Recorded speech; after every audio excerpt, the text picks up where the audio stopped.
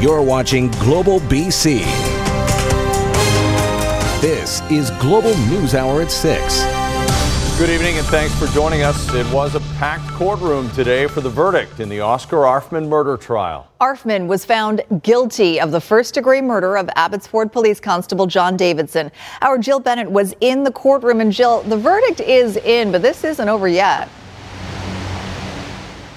Not at all, Sophie. Generally, a first-degree murder conviction comes with that automatic life sentence. However, it was revealed in court today. A psychiatric assessment of Oscar Arfman found a new diagnosis of schizophrenia, and that diagnosis could play a key role in what happens next.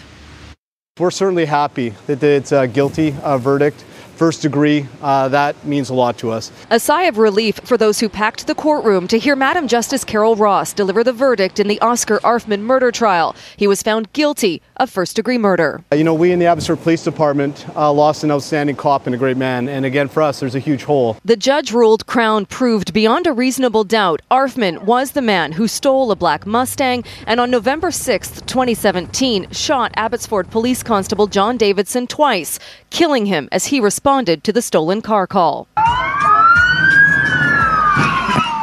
Arfman was boxed in by other officers and arrested moments later. A rifle was seized from the stolen Mustang. During the trial, defense lawyers argued there were discrepancies in witness descriptions of Arfman and issues with how the seized rifle was handled by police. But the judge ruled the evidence proves that firearm was the one Arfman used to shoot Officer Davidson, and that an image captured by dashcam after the shooting clearly shows Arfman. I think it's a very good decision. I think she reviewed the evidence very carefully.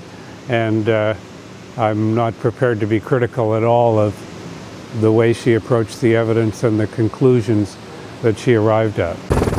The judge also found Arfman knew he was shooting at a police officer when he fired at Constable Davidson, the second shot, while Davidson was on the ground.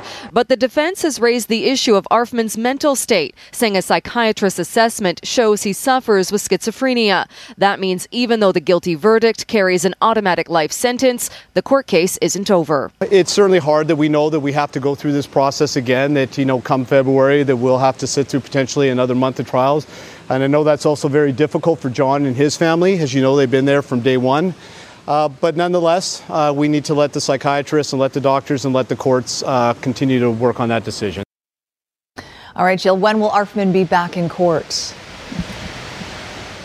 Well, he will remain in custody, Sophie. Crown Defense and Arfman will be back here in BC Supreme Court in February. That's when it's expected the results of a second psychiatric assessment will be released to the court, with the defense making the argument Arfman is not criminally responsible for his actions that day. However, during the trial, Crown said Arfman knew exactly what he was doing when he shot Constable Davidson and should have known the results, should have known the repercussions for doing that. So back in February for more on this case. Sophie? All right, thanks for that. Jill Bennett in New Westminster.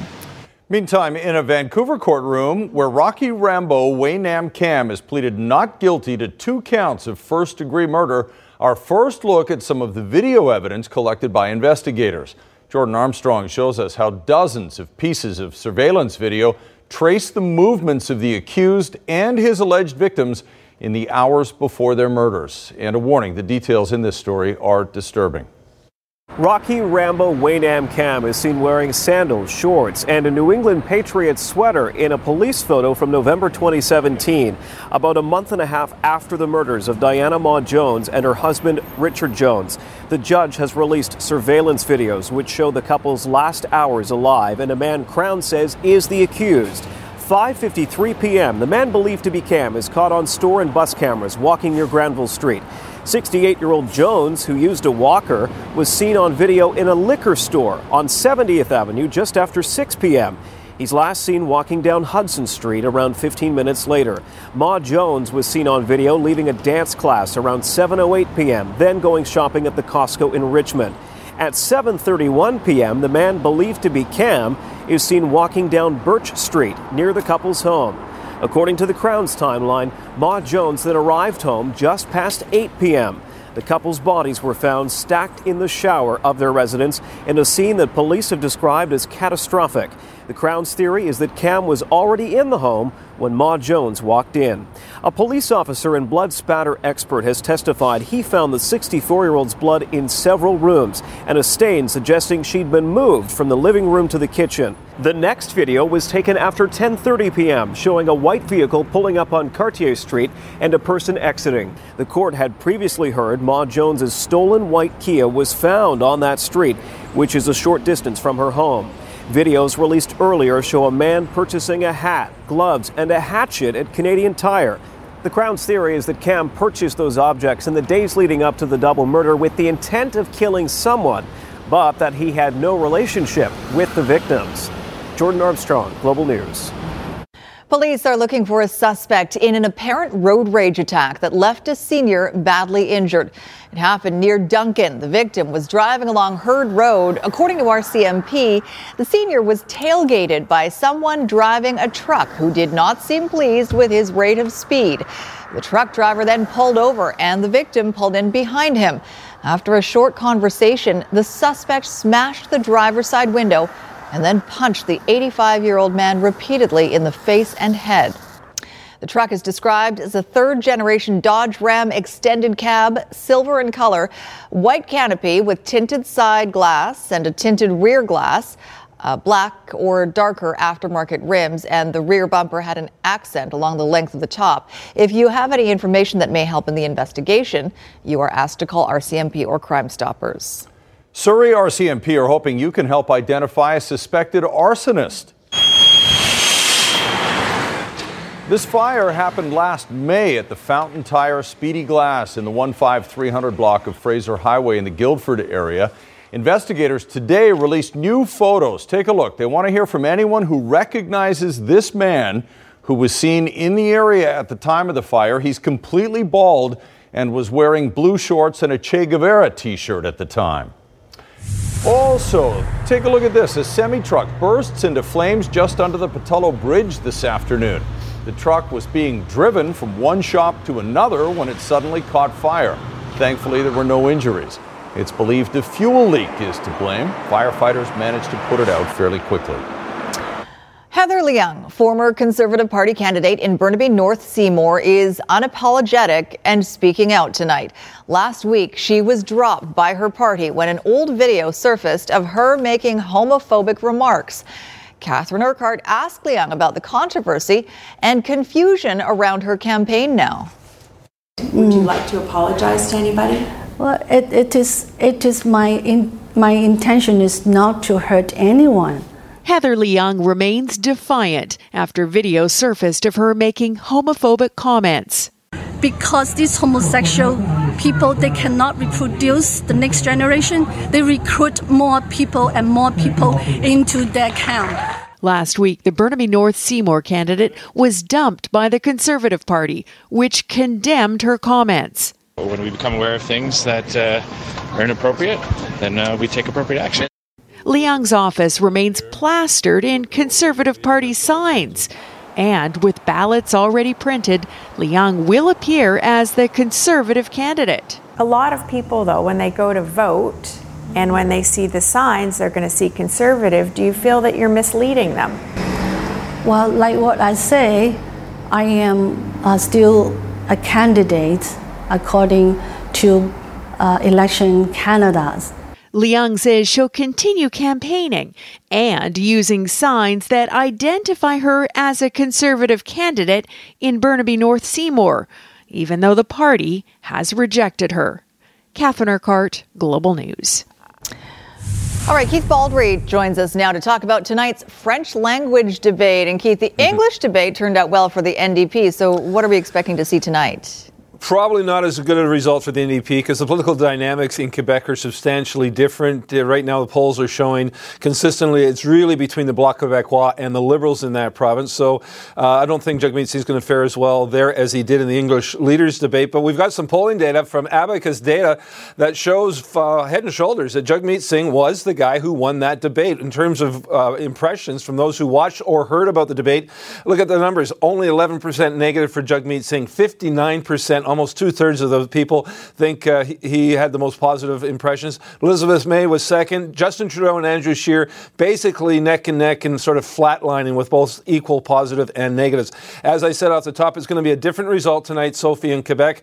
Jagmeet Singh's numbers aren't translating well there in that province for some time, but he may get a little bit of a bounce because he was quite effective in the English leaders debate, and I think this is the first time a lot of Quebecers are going to lay their eyes on him, and they'll probably like what they see more than what they've seen up until now. But I still don't see the Liberals or the Bloc giving up their sort of two-way, front-way lead over the other two parties. All right, thanks for that, Keith Baldry in Victoria. New numbers from the province show a dramatic spike in the number of vehicles using the Port Mann Bridge over the last 5 years. And while it may come as a surprise to some, the increase started even before the toll was removed. As Janet Brown reports, the problem is more than just a traffic issue, and some fear a new Pattullo Bridge may not bring much relief. Got a crash on the Lougheed exit lanes before. This probably won't come as any surprise to those who travel over the Port Mann Bridge on a regular basis. The traffic is getting worse. It is slowing down traffic that is coming across the Port Mann Bridge. I've been a commuter for about 20 years into the downtown core. And consistently, we seem to get worse. Let's look at the numbers provided by the Transportation Ministry. Total average daily traffic volume across the Port Mann in 2014 was 94,000.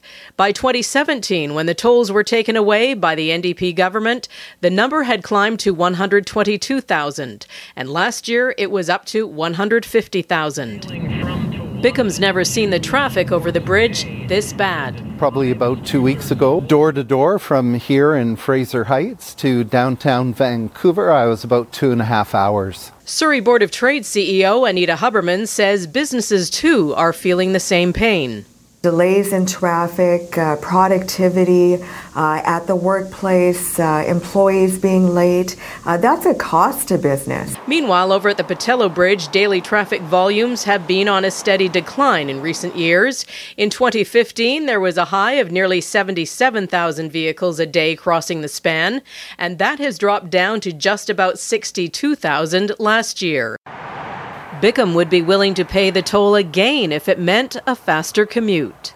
Honestly, when there were tolls on the bridge, that was about the best commute that I ever had. With an estimated 1,000 people moving to Surrey every month and more people choosing to live south of the Fraser River because of lower housing prices, traffic across the Port Mann is only expected to get worse. Janet Brown, Global News. Right now, though, the Bowen Island Fire Department is embroiled in a dispute that could put home and business owners at risk. That's right. The problem centers around leadership, and it's apparently gotten so bad, all of the volunteer firefighters have threatened to resign. Ted Chernecki explains what it could mean for homeowners on the island if a solution isn't found. Hey, get them out of the picture. Put somebody else in. To friends and family of Bowen Island's 26 volunteer firefighters, the solution is real simple. He needs to be taken out of the picture to get them back. But for the mayor, who spoke directly with protesters, it isn't that simple. We've got to go through council, and we got to go, and do all the different things and go through our HR department, and there's process. They weren't buying any of that and took to marching into Municipal Hall and demanding an emergency council session to be called before the 4 o'clock deadline. You need to step up and get rid of this man immediately. At issue is Fire Chief Derek Dixon, who was hired from North Vancouver in July. The protesters believe he's still on probation and want him out now. Without being specific about why the volunteers don't trust or even like Dixon, it appears he may have tried to shake things up at a fire hall that was set in its ways. There's never been an issue of, I hope we don't get somebody that actually tries to make us do something, or so we can just sit around and do nothing. That's never, ever been the case. And we enjoy our training. We do it as a tight-knit family. This is much more than just a squabble between staff and management. All residents on Bowen are concerned for their safety. The chances of this being a safe situation anytime soon is I think is pretty remote. My insurance rate's double as of 4 o'clock today. Minutes before 4 this afternoon, volunteer firefighters started to arrive with their resignations. But then a sudden announcement from the mayor. On the volition of the fire chief, he was the one that said, I am prepared, on his own volition, I am prepared to step aside for the good of the community With the chief out of day-to-day operations, volunteer firefighters agreed to stay on the job, but with explicit instructions to the municipality that they will never accept anything less than the chief's full resignation. We gave them not an ultimatum, but a question, will you work with us in this way under these circumstances?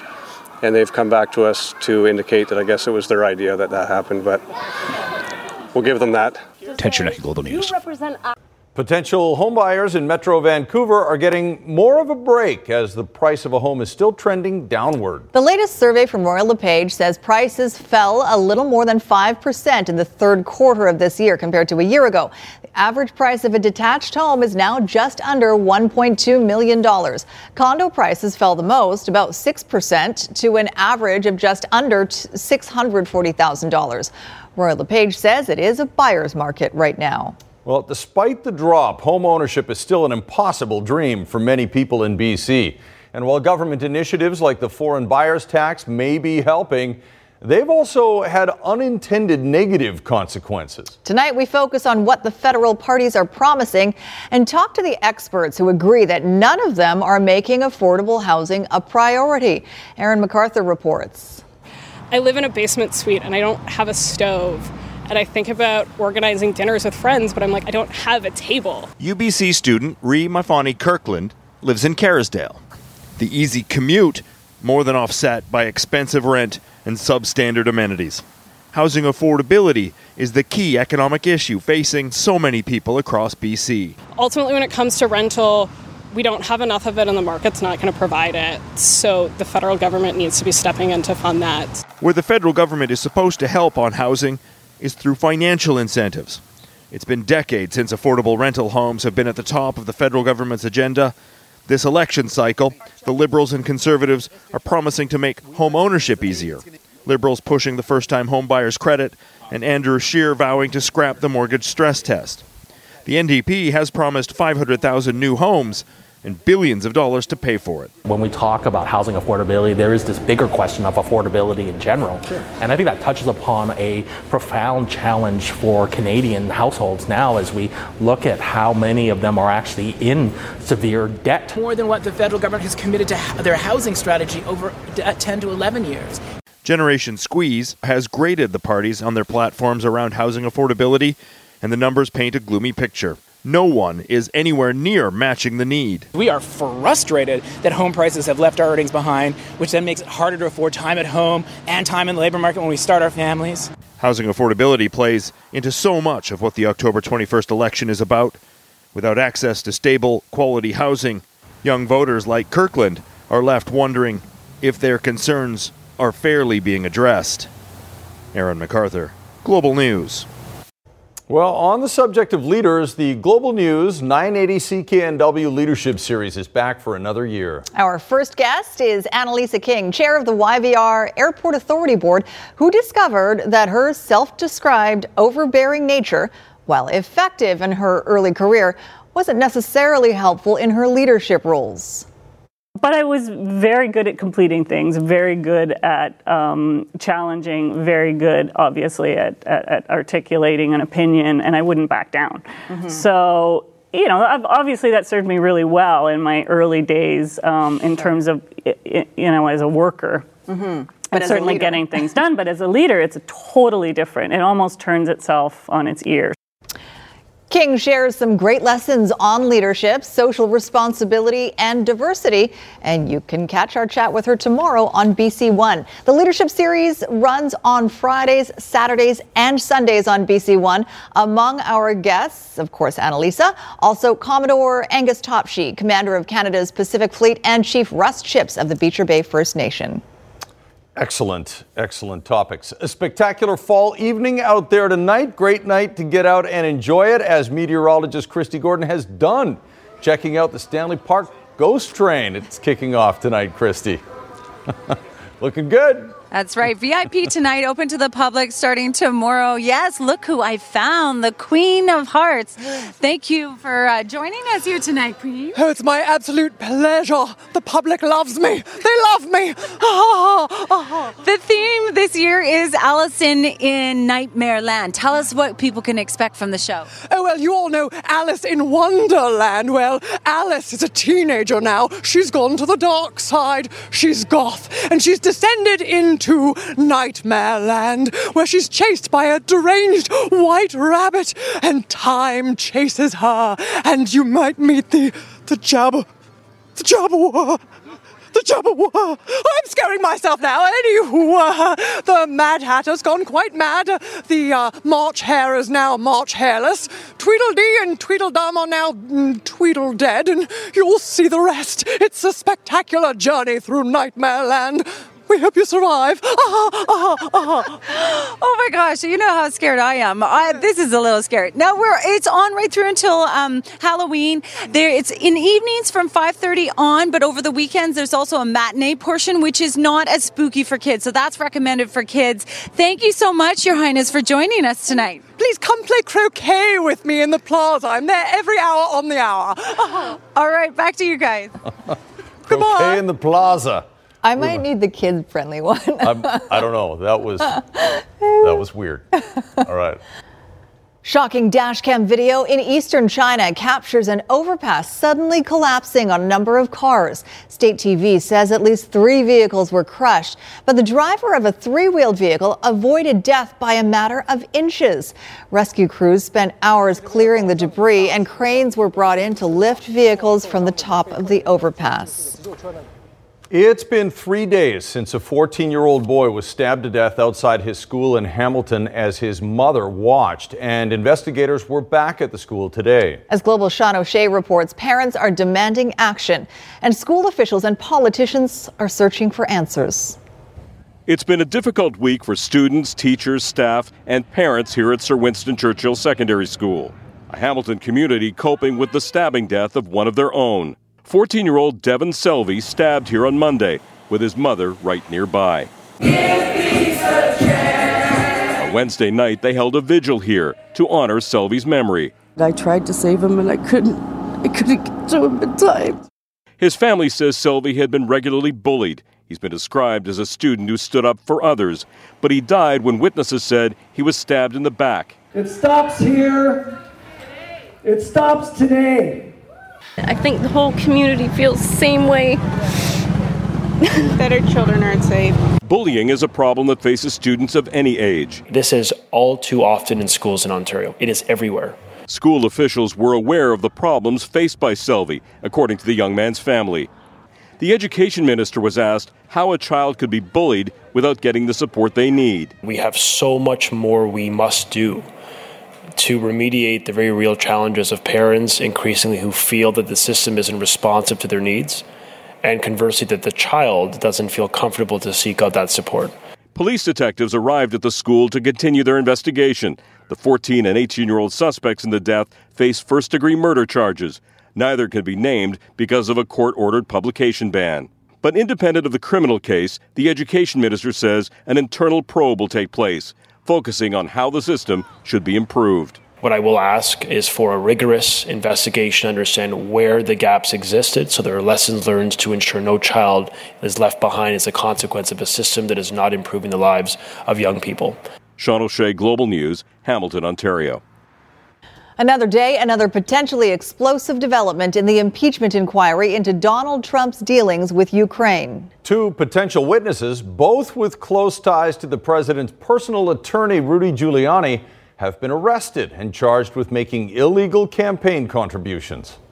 2 potential witnesses in the impeachment inquiry charged in federal court today with illegally funneling campaign money to help President Trump. By repeatedly using straw donors and foreign money. Lev Parnas is from Ukraine, Igor Fruman from Belarus. They were preparing to leave the country on one-way tickets when they were arrested at Dulles International Airport in Virginia. The president's personal lawyer, Rudy Giuliani, has previously said both men helped him in his dealings with Ukraine, including encouraging the country to investigate Joe Biden and his son. Giuliani's been involved up to his neck in this entire mess. Today's charges are not directly connected to the impeachment inquiry. I don't know about them. I don't know what they do. But I don't know. Maybe they were clients of Rudy. Federal investigators say Parnas and Fruman sought to use foreign money to gain political influence. The American people expect and deserve an election process that has not been corrupted by the influence of foreign interests. Parnas and Fruman ducked impeachment inquiry depositions this week, and House Democrats have now issued subpoenas to force them to hand over documents. Late today, Democrats also subpoenaed Energy Secretary Rick Perry for documents related to the White House decision to withhold military aid to Ukraine.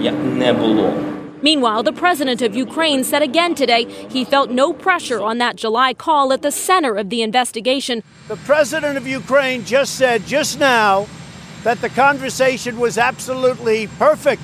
So I don't know why they'd be calling Rick Perry. I don't know why they'd be calling all these people. But House Democrats are pressing ahead, vowing to leave no stone unturned. Alice Barr, NBC News, Washington. In Health Matters tonight, Vancouver Coastal Health and the Richmond RCMP are teaming up to improve access to mental health services. It's the mental health car, and it'll bring together an RCMP officer and a mental health nurse to respond to calls from distressed residents. The team provides a rapid response to crisis situations and will connect patients with resources in the community. A ban on flavored e-cigarettes in Washington state goes into effect today. The state's health board approved the emergency ban on Wednesday, and it will remain in place for the next 120 days. Governor Jay Inslee issued an executive order last month calling for the ban of flavored vaping products. He's also drafting legislation for a permanent ban. U.S. health experts have been sounding the alarm about vaping causing lung damage.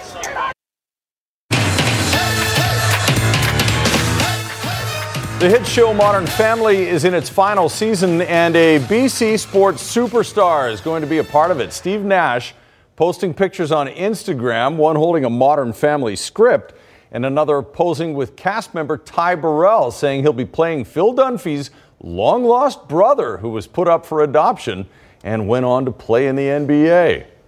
At least part of it's true. I would believe that. That's right. It kind of looks like it might work.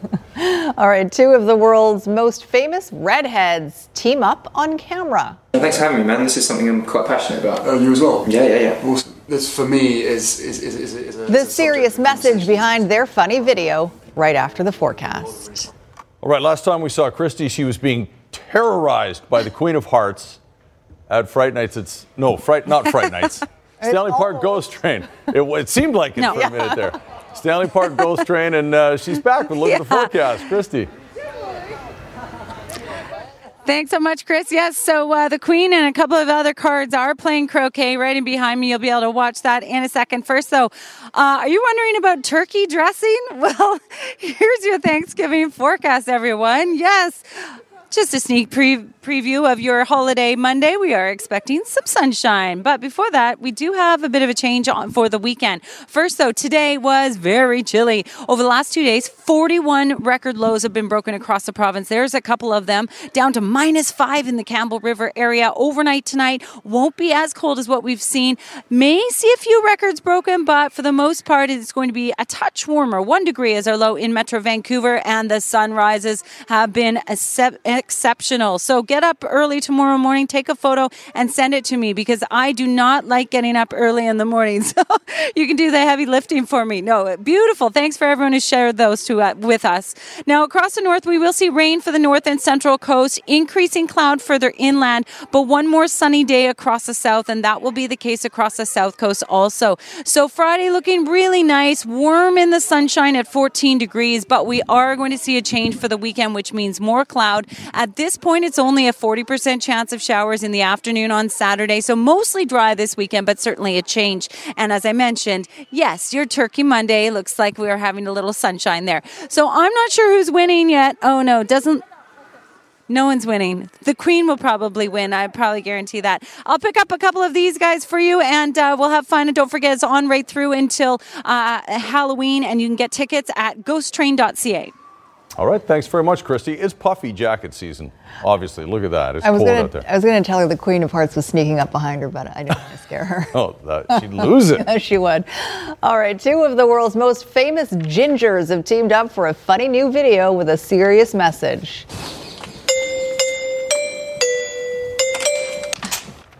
Coolest doorbell ever, and I suppose it's possible that Prince Harry has a God Save the Queen note to it. In the video, pop star Ed Sheeran visits Harry to discuss what he thinks is a pressing issue, the struggles of living with red hair. And, I just feel like it's time that we stood up and said, we're not going to take this anymore. We are ginger and we're going to fight. Okay, slightly awkward. This might be a miscommunication, but this is about World Mental Health Day. Oh, yeah, of course. Yeah, no, I knew that. No, I definitely knew that. Yeah, definitely knew that. After Sheeran deletes his script about the King of Ginge and Moroccan sunset hair, the two turn to the real reason for their video. Guys, this World Mental Health Day, reach out, make sure that your friends, strangers, look out for anybody that might be suffering in silence. We're all in this together. All right? Thanks for watching. Cheers. I mean, slightly awkward with a British accent is just... Well, home openers don't tend to go any better than they did last night for the Canucks. Well, it was perfect. I think only 5 or 6 guys didn't get a point. Mm-hmm. Nobody got hurt. 8-2, all good. Oh, Quinn Hughes got his first NHL goal. When Bo Horvat scored his first NHL goal, it was in 2014, and the guy who passed it to him was Derek Dorsett. That was a memorable moment in Bo Horvat's career. Another memorable moment was last night, being named captain by the Vancouver Canucks. And this time, the assist went to Henrik Sedin. Not only was it Henrik who passed the jersey with the C on it to Bo, but when he was playing with Bo Horvat, he assisted Horvat in how to eventually be the Canucks team leader. And to have Hank and Danny there and to have Hank give it to me, that was another special thing because he was such a huge part of my first 4 years and learning what it's like to be a captain and how to be a pro. And it was the icing on the cake having him out there handing it to me and passing it off. How long have you been sitting on it for? Had you known? Yeah, I've known for a little bit now. They kind of talked to me about it in the summertime, and then kind of made it official when I got back into town, and tried to keep it a secret as best I could. And everybody was trying to keep it a secret. It's probably the worst kept secret ever. But as soon as I got that call, I couldn't believe it, and tell my parents and everybody it was pretty special. Now, during the player introductions, this was a great idea. The Canucks brought out one player from the various decades, 70s, 80s, 90s, 2000s. But the one thing everyone noticed last night at Rogers Arena is the player who got the biggest cheer, and not just amongst the alumni guys, but the biggest cheer for any of the players, was Todd Bertuzzi. Presenting the 2000s, the West Coast Express rolls again with the premier power forward of his time, Todd Bertuzzi!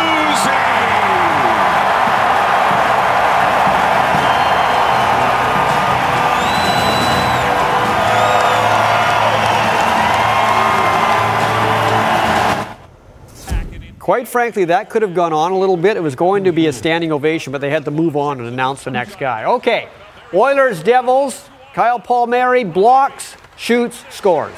1-0 for New Jersey. Quinn Hughes got a goal last night, his first NHL goal. His brother Jack is yet to score in New Jersey. Here's a nice goal by Leon Draisaitl, and then in the shootout, the Oilers won it 4-3. Edmonton off to a good start. Well, the Lions are starting to make their season a little less of a disaster. They're playing much better of late, although they have played Eastern teams, and they're much easier than Western teams. But one Lion who's been pretty much good right from the start of the year is receiver Brian Burnham. He put on another display of hand-eye coordination last week against Toronto, making people around the league think he should be given serious consideration for most outstanding player in the entire CFL. Pressure coming. Riley stands in. Goes deep. And, did you see that? What a remarkable touchdown.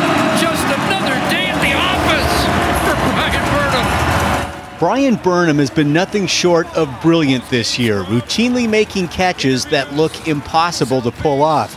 It's almost like he prefers the challenge, but to Burnham, it's no big deal. I've been practicing those catches since I was a little kid, so nothing really goes through my mind. I'm just seeing the ball and try to go catch it. Taking a shot, looking for Burnham. Oh, what a catch! Did he get a foot down? He did! Burnham's in his 5th full season as a Lion and is clearly one of the team leaders. He's a coach's dream, a dependable, clutch performer who just happens to be extremely low maintenance. He does everything we ask him to do. I mean, I've never been around a number one or star receiver that's so team first. You know, it's like, you know, most of them have to be in a selfish mentality, and he doesn't have that. This is the best wide receiver in the league. It's not up for discussion. Don't at me. Don't argue with me. Burnham's already set a career high with 88 catches. He leads the CFL with 1,300 yards, and his 9 touchdowns are also tied for first. He's a sure first-team All-Star this year, but he's been so good, there's talk of most outstanding player consideration. I think there's a lot of people who are worthy. Obviously, I would love that. That would be an honor. Obviously, I think about it, and I'm going to work for it. As talented as Burnham is, he's also as tough as they come. That trait comes from his dad, Dr. Lem Burnham, a former defensive lineman who played in the NFL in the late 70s and early 80s, but is also a famed sports psychologist who taught young Brian all about competing. You know, I always have it written on my tape and cleats, you know, don't punk out. That's what he used to always tell me, don't punk out. No matter how bad it hurts, no matter how tired you are, you never take a rest until the job's done. I was told that the little scoreboard on the Oilers said Edmund Tom, who actually was my neighbor, Edmund Tom, and he was a huge Oilers fan, so that's what happened. With a typhoon heading towards Japan, 2 games at the Rugby World Cup scheduled for Saturday were canceled, and they won't be played at a later date. England against France, New Zealand, and Italy. The games are officially 0-0 ties. Both teams get 2 points each. That means Italy was not given a chance to win and make the knockout stage, which is kind of ridiculous. Canada's next game is Namibia. Namibia make that on Sunday, and we don't know. That could be canceled as well. All up in the air right now. Thanks very much for that, Squire. Well, it happens more often than you might think. Doctors and jewelers forced to remove a ring from a swollen finger, and the most common solution is simply to cut it off. But now a device that's long overdue, created by a team of inventors in Halifax. Leo Mackenzie only wears 2 rings, one his St. Mary's University ring, the other his wedding ring. But 17 years ago, while battling cancer, Mackenzie had to get his wedding band cut off due to swelling. We found it very emotional. It was very difficult. There's a lot of difficult things, but that was one of the things that was the most difficult for us at the time. Fast forward to this past August, Mackenzie in the emergency room with an injured finger, the one donning his SMU ring. Right away said we got to get that ring off. The hand was swelling, the finger was swelling quite a bit. This time though, a better solution. The triage nurse said, but good news, we have a product here that can maybe take that ring off without us having to cut it off. Cue Ring Rescue to the rescue. It's a device designed by Dalhousie mechanical engineering students for their final year design project. It turns out there was no good way of getting rings off reliably other than cutting. And we said, well, sounds like an interesting problem. Let's have a go. After plenty of prototyping and a lot of late nights, Hennessy says their school project turned into a fully commercialized product. Ring Rescue is easy to use. Let me show you how it works. It's a simple tool. You just place the device on your finger, apply pressure, and then raise your hand for 4 to 6 minutes. This makes the finger smaller. So go ahead and take your ring off. The company did its first production run of 200 units in August and ran out in 3 weeks. We're super excited with the way that this is continuing to turn out, and it just fuels us to work harder to try to get it everywhere. Right now, he says Ring Rescue devices are primarily being bought up by the jewelry industry, but they're also hoping to get them into all hospitals to help more people like Mackenzie. I got to experience both, and life is better with Ring Rescue, so it's good. Ashley Field, Global News, Halifax. Amazing. Little cuff. Can you put your hand in the freezer and then your ice water, but then it also chills the ring down too. I don't know. So your ring gets smaller? Yeah. Potentially. I don't have a ring, so I'm just going to listen to you guys talk about it. So you're fine? I'm fine. I just leave mine on all the time. Are you saying no one's popped the question to you? Isn't it supposed to be the other way around? Well, I don't know. It's 2019. Okay. Yeah, that's true. Thanks for watching, everybody. Have a great night. Good night. I'm old school. Look at that.